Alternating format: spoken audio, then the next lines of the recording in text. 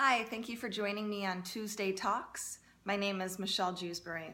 If this is your first time tuning in, Tuesday Talks is designed to open up the conversation about domestic violence, all subcategories of domestic violence, past, present, future, our nation, and nations around the world.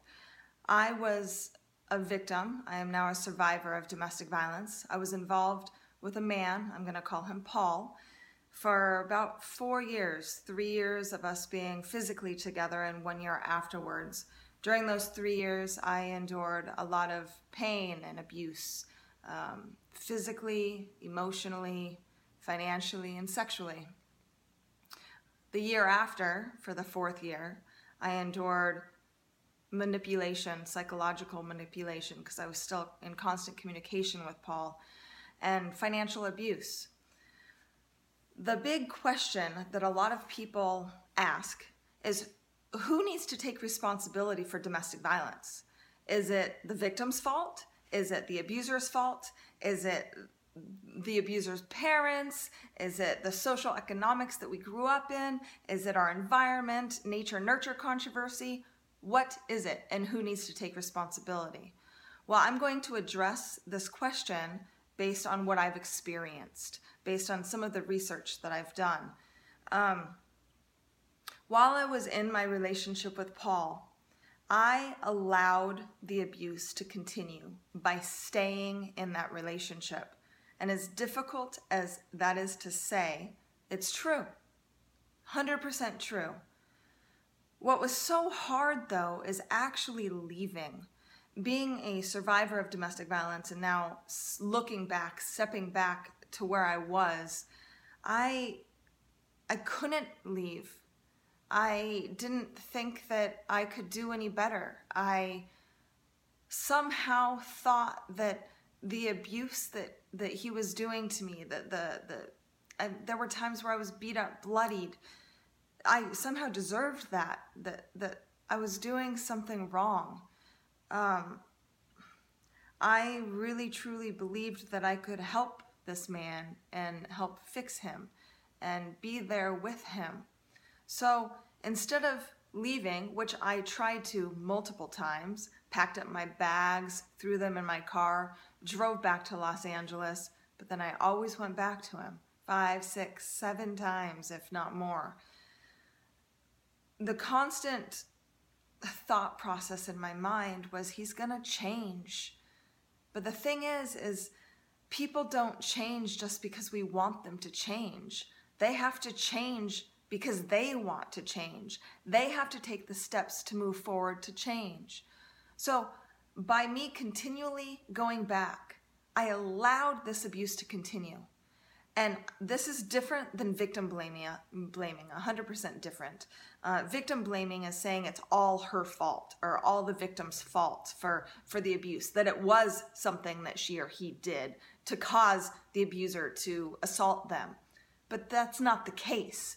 What I'm talking about is by me staying in that abusive relationship where I didn't deserve any of it, I was allowing it to continue. And then there's the side where the abuser needs to take responsibility. The abuser is now assaulting these people. In my situation, my abuser has now assaulted, to my knowledge, 3 women.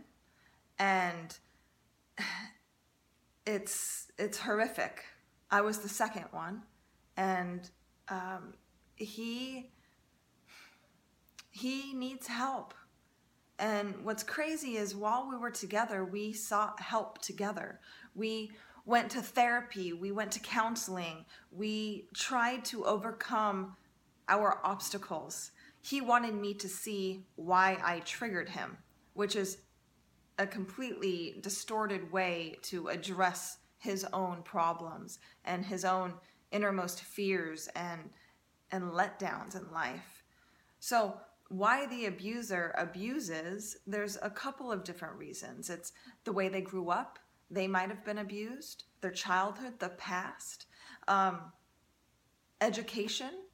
So a lot of people in different countries a lot of men in general are educated to believe that they're superior to women and that they can do whatever they want with them and to them.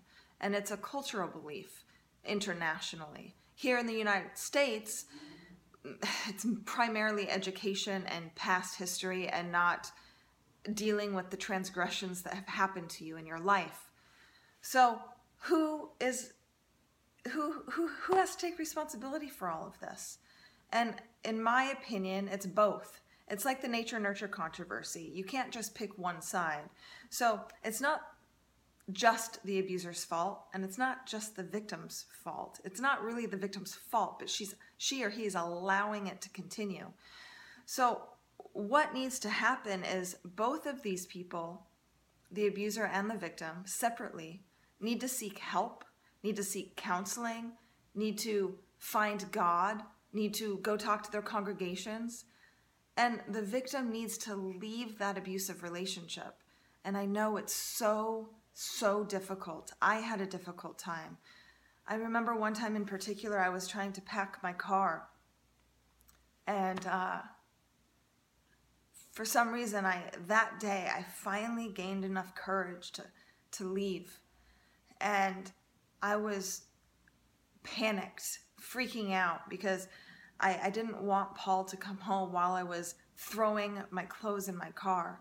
So I did it so quickly. I went in, grabbed handfuls of clothes and threw them in my car so I could leave and escape before he could catch me, before he could even notice that I was gone. And I did go back, and I shouldn't have gone back, but I did.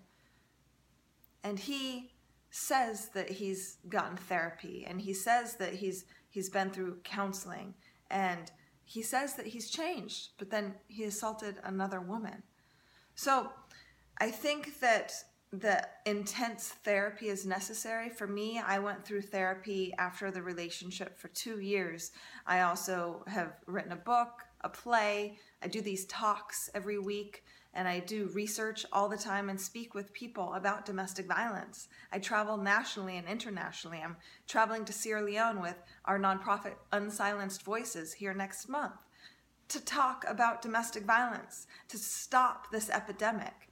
So you don't need to blame the victims, and really you don't even need to blame the abuser.